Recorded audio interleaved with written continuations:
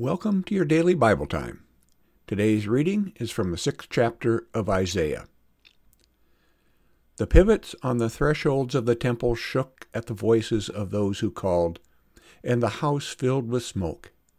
And I said, Woe is me, I am lost, for I am a man of unclean lips, and I live among a people of unclean lips. Yet my eyes have seen the King, the Lord of hosts. Then one of the seraphs flew to me, holding a live coal that had been taken from the altar with a pair of tongs. The seraph touched my mouth with it and said, Now that this has touched your lips, your guilt has departed, and your sin is blotted out. Then I heard the voice of the Lord saying, Whom shall I send? And who will go for us? And I said, Here I am, send me. Here ends the reading.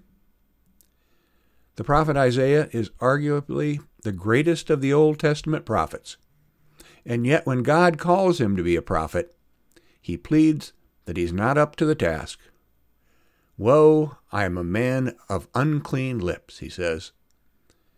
We don't know if Isaiah was being humble or looking for an excuse to get out of a hard and dangerous job among those other people with unclean lips.